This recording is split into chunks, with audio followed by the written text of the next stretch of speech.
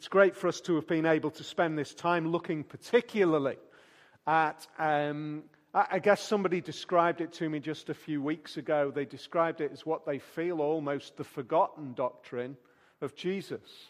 The idea that Jesus ascended is far more packed with really critical thought for us to consider and to work through.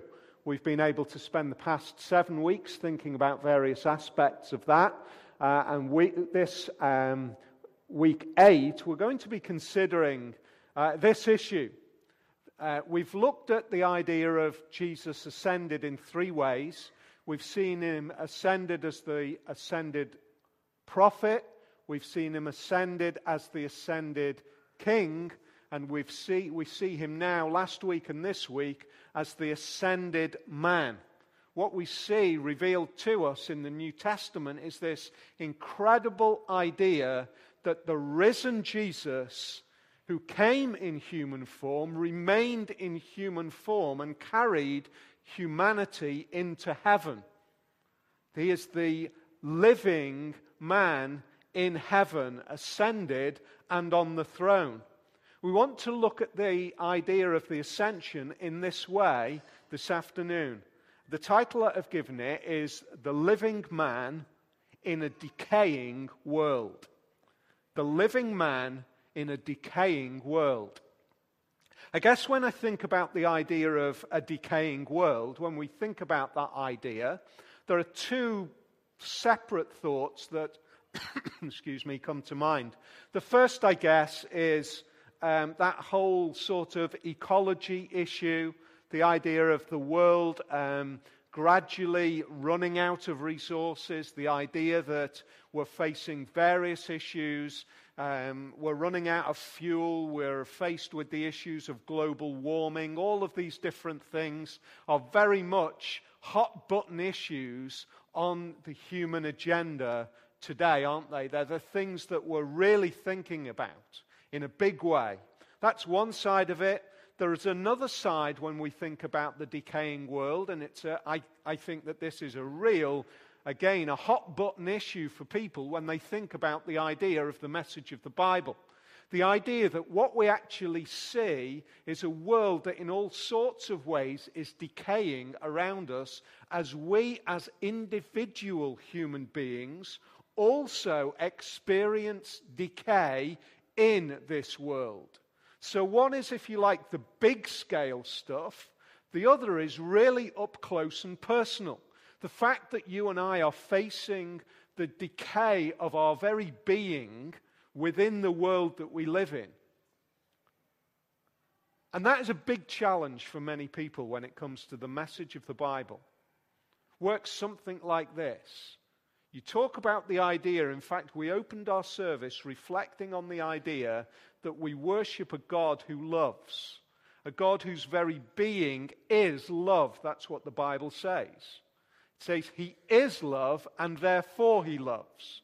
Love isn't an action that God displays, it's his being, it's part of his very character, his whole person is love, and therefore love is a natural expression. How can a God who is that also allow this kind of suffering to take place in this world today?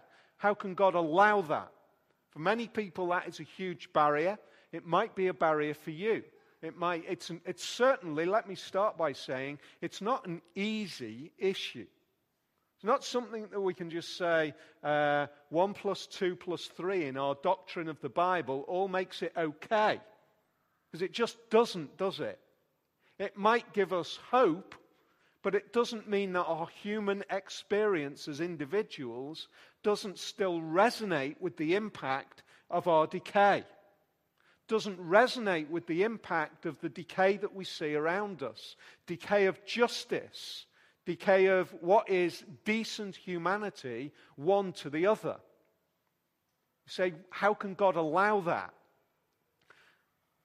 This might be a little bit simplistic, but there was, I saw a little kind of cartoony thing.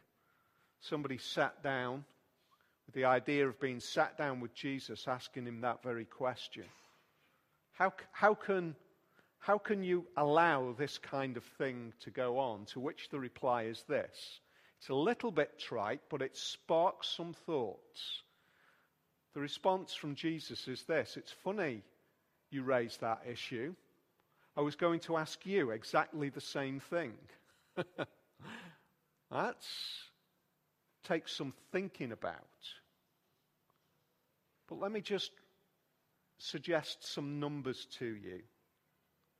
Firstly, we see right at this moment in time a humanitarian response in the Philippines which is being blocked in certain places by inhuman practice.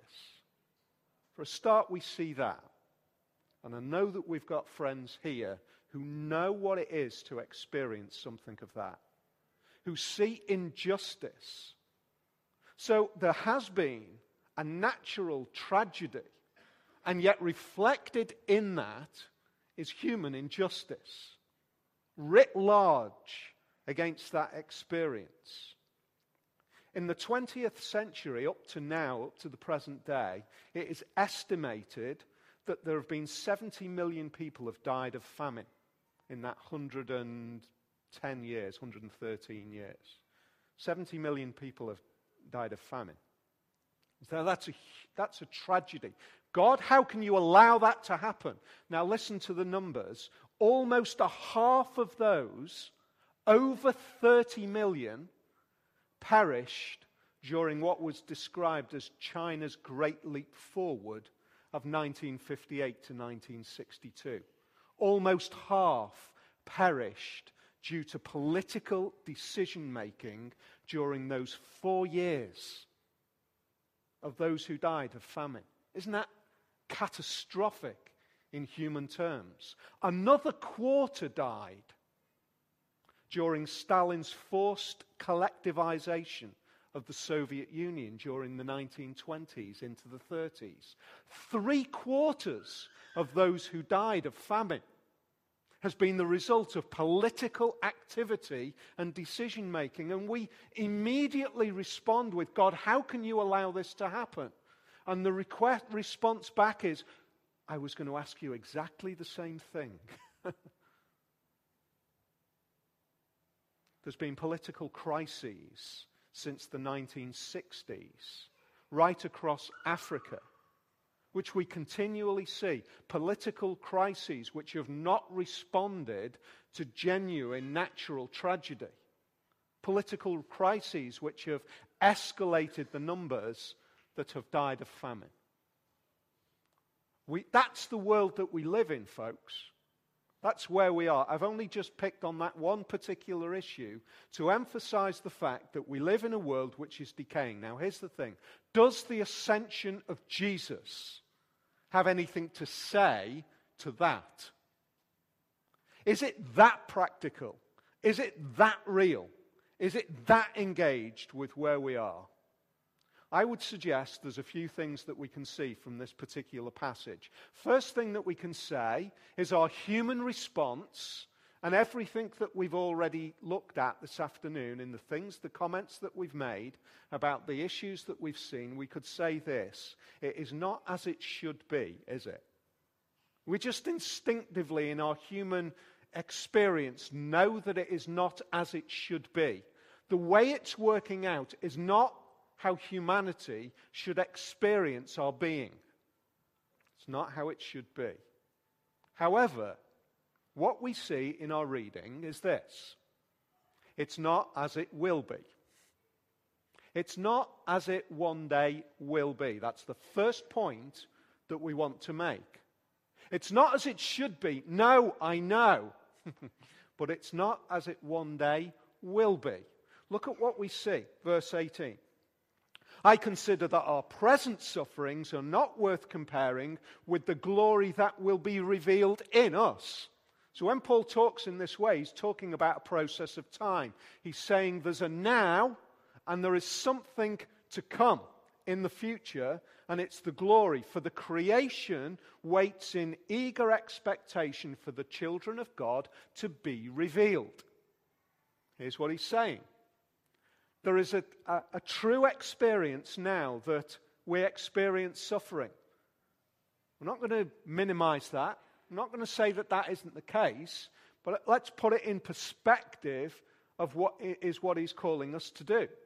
In that great sort of grand sense, there is the reality of creation, which is groaning. And it is groaning, awaiting the real thing that's going to happen. The real thing is when the sons and daughters of God are revealed. We can come back to that in a minute. Now look at what verse 20 says. For the creation was subjected to frustration, not by its own choice, but by the will of the one who subjected it in hope. This is so incredibly countercultural. It says this: God is willing to allow creation to struggle, to groan, to have a problem, to have the issues that we see around the world today in natural terms. God is allowing His creation to experience that kind of challenge, that kind of tragedy, because it is awaiting something better. Why would God allow that to happen? Why would God do that?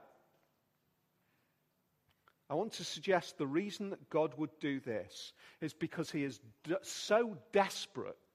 Not desperate, that's a bad word to use. He is so committed. He is so committed to you and me responding to His voice that He is willing to use the biggest stage, which is the whole of creation, to allow the crisis of our human experience to be writ large, to be shouted out, so that you and I might actually perhaps hear His voice. That's what God is willing to do.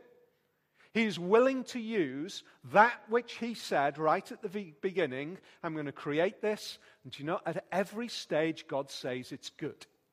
It's good, it's good, it's good, it's good. All of the stages of creation, God says it's good. He treasures His creation.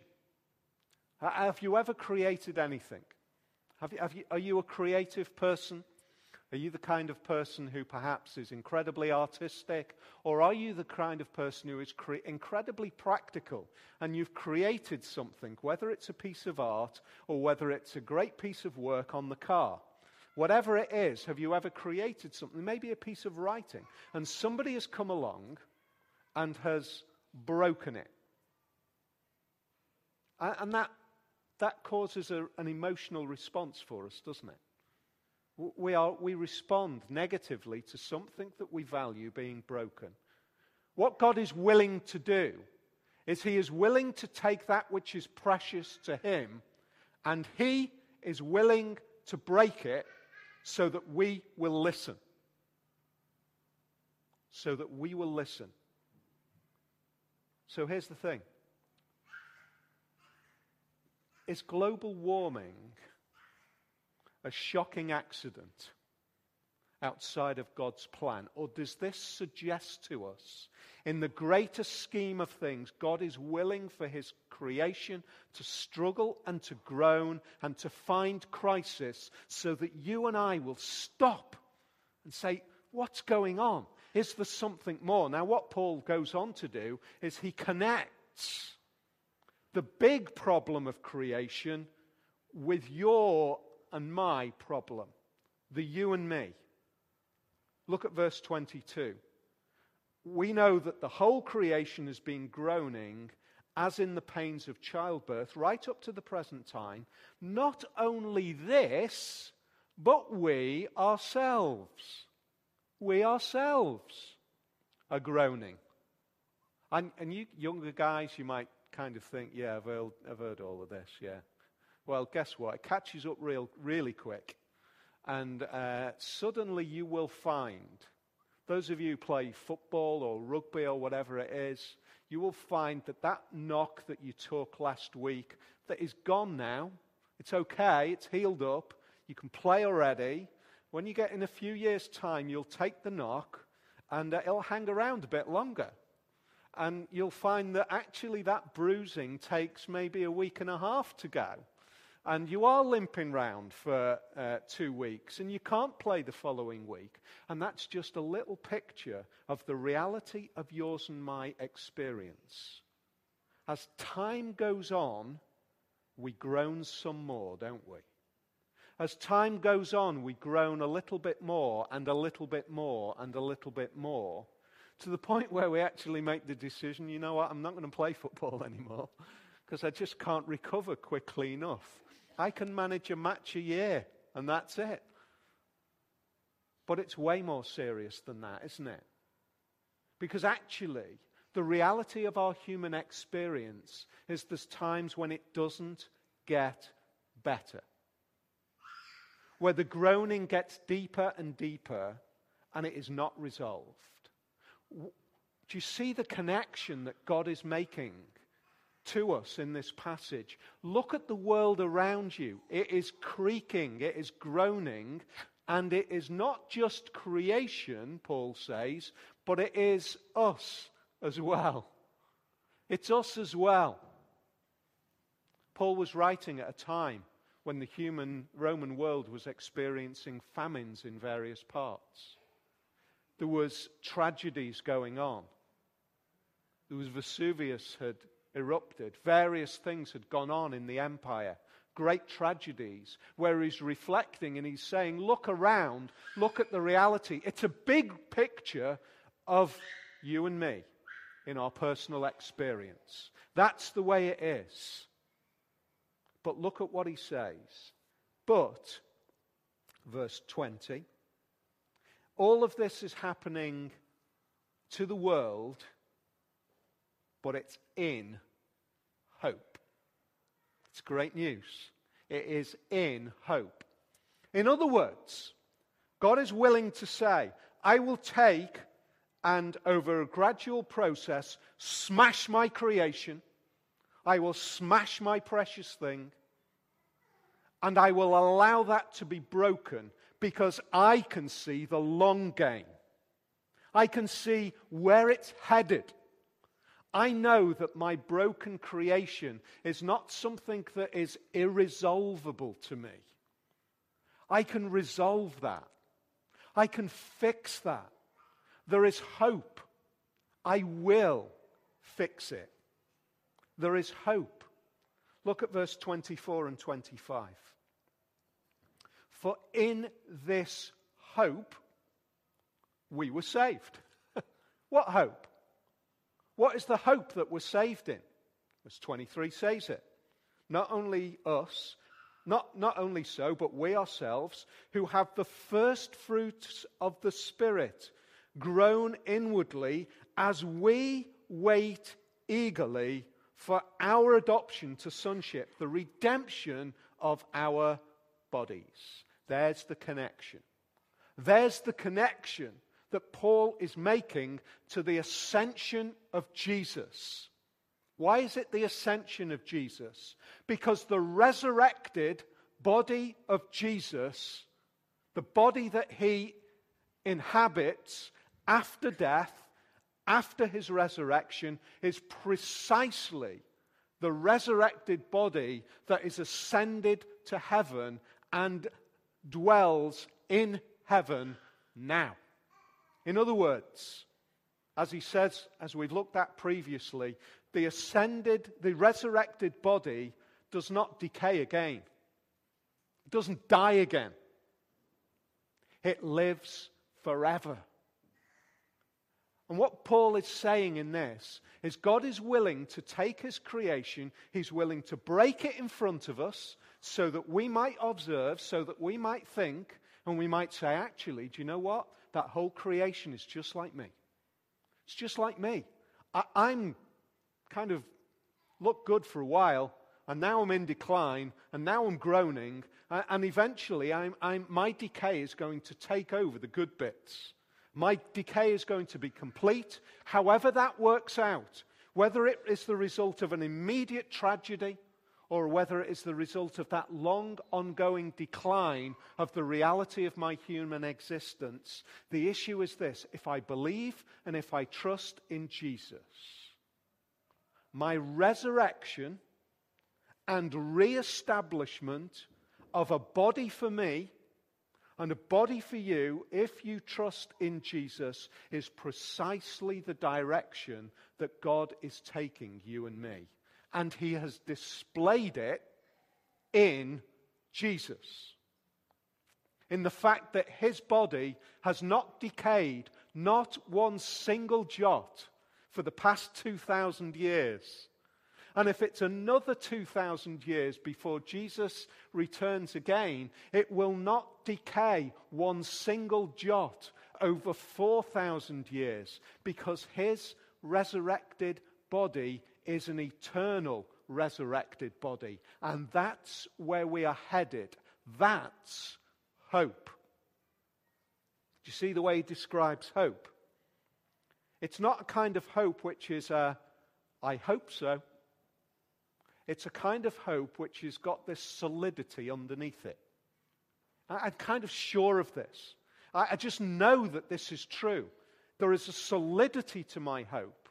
We use hope in so many ways which can rob the meaning of the Bible here.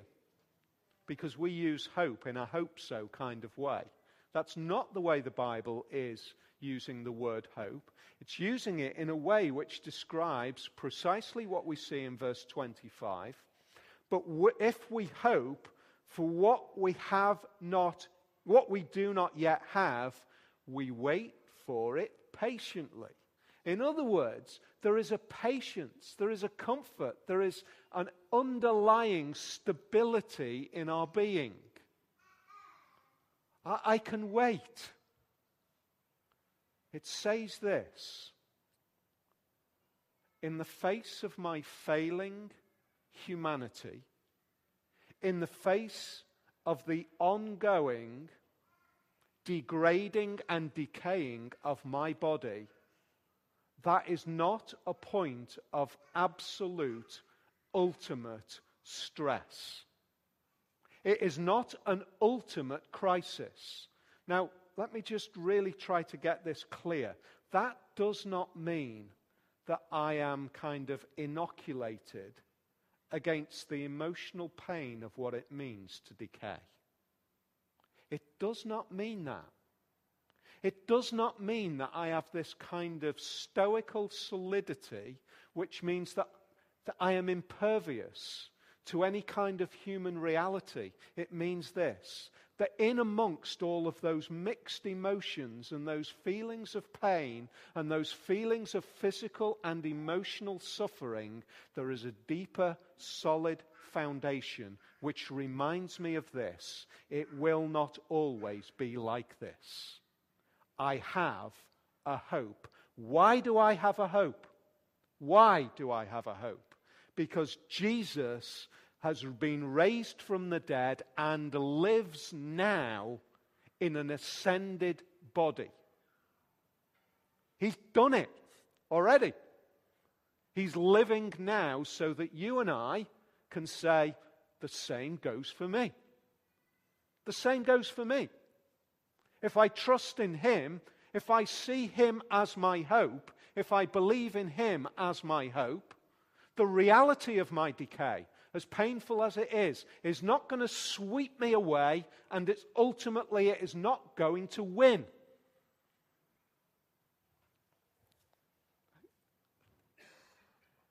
When I close my eyes in death, death has not won. That's the message that the ascended Jesus brings. It is that stark. It is that absolute. When finally it gets me, it's not won, because Jesus rose from the dead and lives now in a body which is incorruptible. And that's for you and me. Now, just so that we don't think that somehow God is saying to us, here's the facts, just get on with it, just live it out. There is a beautiful reminder of what we saw right at the very beginning when we saw the ascended Jesus. Jesus said this, listen, it is good for me to leave you. That must have been hard for the first disciples to hear. It's good for me to leave you. No, it's not. No, it can't possibly be good for you to leave me. It is good for me to leave you. I'll tell you why. Because if I leave you, then the next real deep experience of the triune God can be yours. And that's the Holy Spirit. Individually, every single one who believes and trusts in Jesus has that ongoing presence of the Holy Spirit dwelling with them and within them, dwelling around them and within them. As a body of God's people here gathered today, we declare that we meet in the presence of Jesus through his Holy Spirit. Now that cannot be claimed unless Jesus had gone to heaven. Every church across the world could not claim that. I don't know how many other churches are meeting in the world right at this moment in time, but every one of them has got the right to declare we meet in the presence of Jesus. Jesus is here with us in the presence of his Holy Spirit right now. That would not be physically possible for the resurrected Jesus, yet it is truly possible for the ascended Jesus. That's one thing, but look at how it gets absolutely down for you and me. Real personal. Look at how it goes on, how Paul goes on to say. Verse 26. Just so you don't think we've got stoical kind of response, it says this, in the same way, the Spirit helps us in our weaknesses, in our weakness. We do not know what we ought to pray for, but the Spirit himself intercedes for us through wordless groans. And he who searches our hearts knows the mind of the Spirit, because the Spirit intercedes for God's people in accordance with the will of God. So here's how that works out. Maybe you can relate to some of this. If you can't relate to it now, one day you will relate to it. I am utterly broken. I haven't got the words to say to God right now. I don't know how to respond. What I am facing in my personal experience is beyond my ability to cope with. But I am not alone. I am not alone. The Holy Spirit groans within me with words that satisfy my Father in heaven, because Jesus searches my heart as my prophet in heaven, revealing to the Father what's going on in my heart. And I'll tell you this, if it wasn't for the Holy Spirit dwelling in my heart, if Jesus searched my heart at points of crisis, he would find stuff that is not good. But because the Holy Spirit dwells within my heart, when he searches my heart at times of crisis, he finds great groans. He finds great responses, because the Holy Spirit responds precisely in accordance with God's will for my life. Oh man, that is the greatest hope, isn't it? It's not as though God is saying, you know what you've got to do is you've just got to be some kind of Christian superhero who dresses up with this front that says everything's great and everything's fine. Bring it on, throw it at me. I've got my Christian armor that can hold everything back. We're human beings responding in the reality of our human experience, but we will never be crushed. We will never be lost, because deep down, below all of our human response, is this spiritual response of the indwelling of Jesus by his Spirit, holding us in a way which assures us that he will hear our voice. I'm doing a whole load of work at the moment in terms of how we, in our various expressions of what it is to be broken humanity, are able to have hope in God. Right across the piece, every human experience can have hope in God. No matter how damaged, no matter how challenged, no matter what the difficulties that we face, there is hope in Jesus because of the resurrected Jesus and the ascended Jesus and the indwelling of the Holy Spirit. In other words, our broken world makes us think, broken me. I need hope. But you know, we have a tendency, don't we, to look outside and say, they're the broken ones and I'm okay. You know, as time goes on, I think our human experience relates more and more to the reality that we are all broken. That's our reality. I'm going to limp, crawl, flake out in the final steps to get to heaven. But I will be carried there. When we feel as though everything is against our opportunity to get across that line, the promise is this: the Holy Spirit will never leave us. But listen to what it says in Hebrews chapter 12. It says this: therefore, since we are surrounded by such a great cloud of witnesses, let us throw off everything that hinders and the sin that so easily entangles, and let us run with perseverance the race marked out for us, fixing our eyes on Jesus, the pioneer and perfecter of faith. For the joy set before him, he endured the cross, scorning its shame, and sat down at the right hand of the throne of God. That comes after a huge list of all of those who've gone before, all of the heroes of the faith, who've already run the race. And it reminds me of this: you know, when we're on that race and we feel as though we can't make it round the final lap, it's as though the writer of Hebrews is wanting to encourage us and remind us, do you know what? We're surrounded by a great cloud of witnesses who've already run the race, who are standing alongside us and from heaven are cheering us on. They are cheering us on. They are declaring before God, you'll keep him, won't you? You'll keep her, won't you? You will not let her go, will you? Because you've already achieved it in Jesus, your Son. Does the ascension have anything to say to suffering?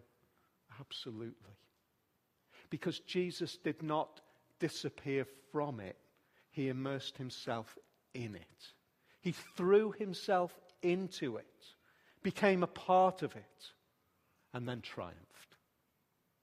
I want to just ask you as we close, when the chips are down, where is your hope? Because the hope that I have is not in me, it's in Jesus, because he's done it. I hope yours is too.